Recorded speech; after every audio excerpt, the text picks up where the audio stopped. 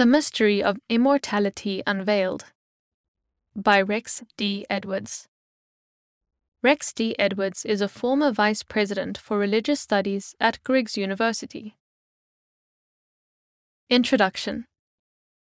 When a 73-year-old California psychologist died of lung cancer several years ago, the unusual manner of disposing of his body included packing it in dry ice, draining the blood, and replacing it with antifreeze solution. Then his body was shipped to Phoenix to be kept in cold storage inside a 13-foot thermos-shaped coffin. This strange process promotes the cause of cryonics, freezing the dead for future reanimation. This bizarre strategy expresses a universal wish for immortality. There is a common belief that man, by nature, possesses an indefinable, invisible, and immortal soul capable of surviving physical death. The traditional understanding and biblical meaning of immortality will be carefully examined in this sermon. 1. The traditional understanding of immortality.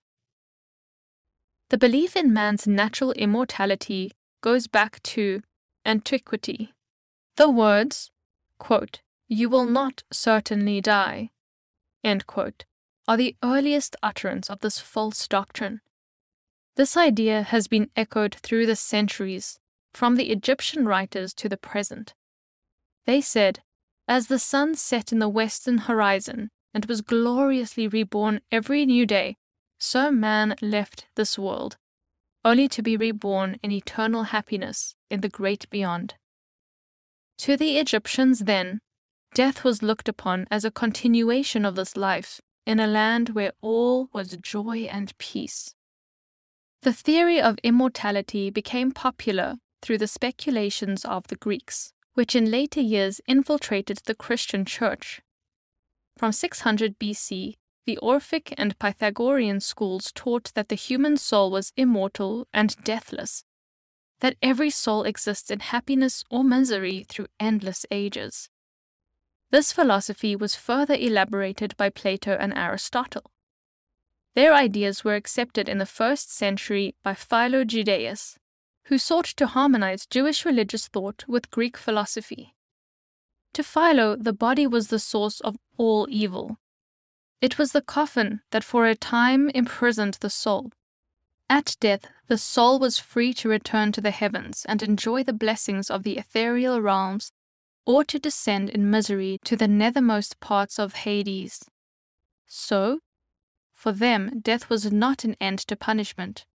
The punishment was to be endured eternally. Tertullian, the father of Latin theology, taught the eternal punishment of the wicked. He claimed that the torments of those who are lost will be coexistent with the happiness of the saved.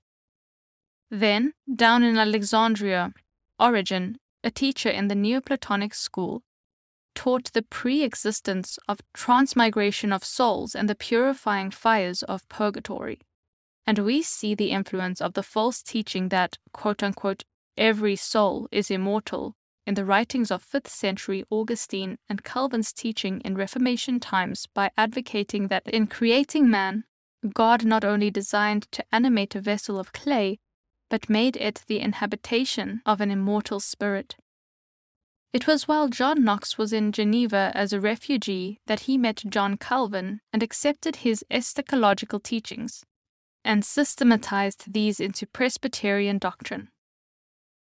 Yet even though the immortal soul theory seemed to be the prevailing view of the Christian era, many leading theologians throughout the centuries held to the biblical concept of immortality being conditional and a gift to be bestowed at the resurrection of the righteous. These voices include the learned monk Sophronius of Damascus, who became Patriarch of Jerusalem in the 7th century, John, the morning star of the Reformation, and William Tyndale, who in the 14th century denounced the doctrine of purgatory. Many Anabaptists were burnt at the stake but held to their view of non-immortality to the end. The poet John Milton and William Temple, the Archbishop of Canterbury, and many others of that era join with John R. W. Scott, Oscar Cullmann, and many contemporary theologians in the Bible teaching of the non-immortality of the soul. 2. The Bible teaching on immortality. In 1702, William Coward declared to publish a treatise entitled Second Thoughts Concerning Human Soul.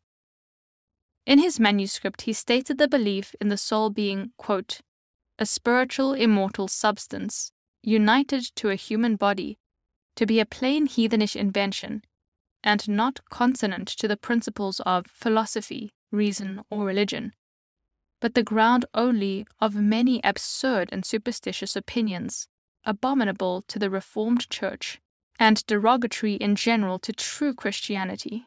End quote. The book stirred up all English on the subject of immortality.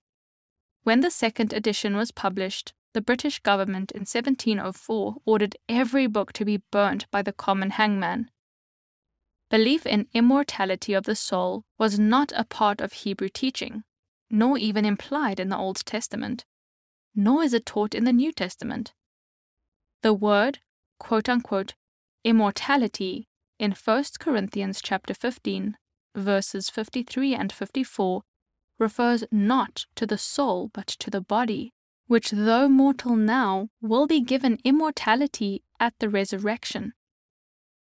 In 1 Timothy chapter 1 verse 17, quote-unquote, immortality is spoken of as an attribute of God alone. Contrary to Plato, who taught that the soul of man is immortal and imperishable, Christ asserts that the human soul can be destroyed.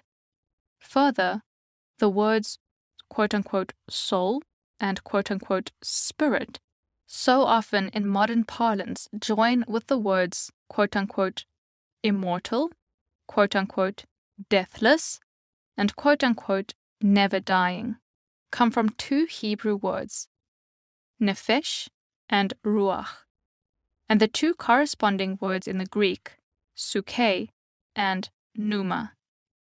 These words are used in the aggregate in the Old and New Testaments 1,700 times, and yet not once are the terms quote-unquote immortal, quote-unquote deathless, or quote-unquote ever dying applied to them or to any other terms that would convey the idea of an imperishable nature or continued existence in either soul or spirit.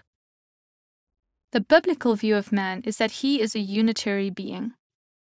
When Paul sets forth pneuma, or quote-unquote spirit, in opposition to sarx, or quote-unquote flesh, he is speaking not of the opposition between two parts of man's being, but of the two directions in which man may travel. The spiritual man is facing toward God and living a life of faith in his salvation. The life lived in the flesh is that which is apart from God and is headed downward for destruction. The endless permanence of all human souls has no place in the Bible. The evidence of scriptural research leads us to the following conclusions. The word, quote-unquote, mortal, occurs 6 times in the Bible, and in every instance is applied to man. The word, quote-unquote, immortal, occurs only once in the Bible and is applied to God. The word, quote-unquote, immortality occurs many times in the Bible and is applied to God or the future state of man beyond the resurrection. Man can obtain immortality only through Christ. Conclusion. In the gorgeous gardens of the Royal Sandringham House, there is a grave. A younger brother of King George VI slipped into the silence of death, his head pillowed in a dreamless sleep. This young prince was only 14 and had spent much of his short life in pain.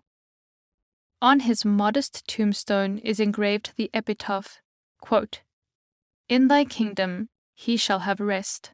End quote. His earthly father, with all the resources of the empire, availed nothing to cure or give him peace. By contrast, we have a Savior who has brought ultimate healing, for he has, quote, destroyed death and has brought life and immortality to light through the gospel."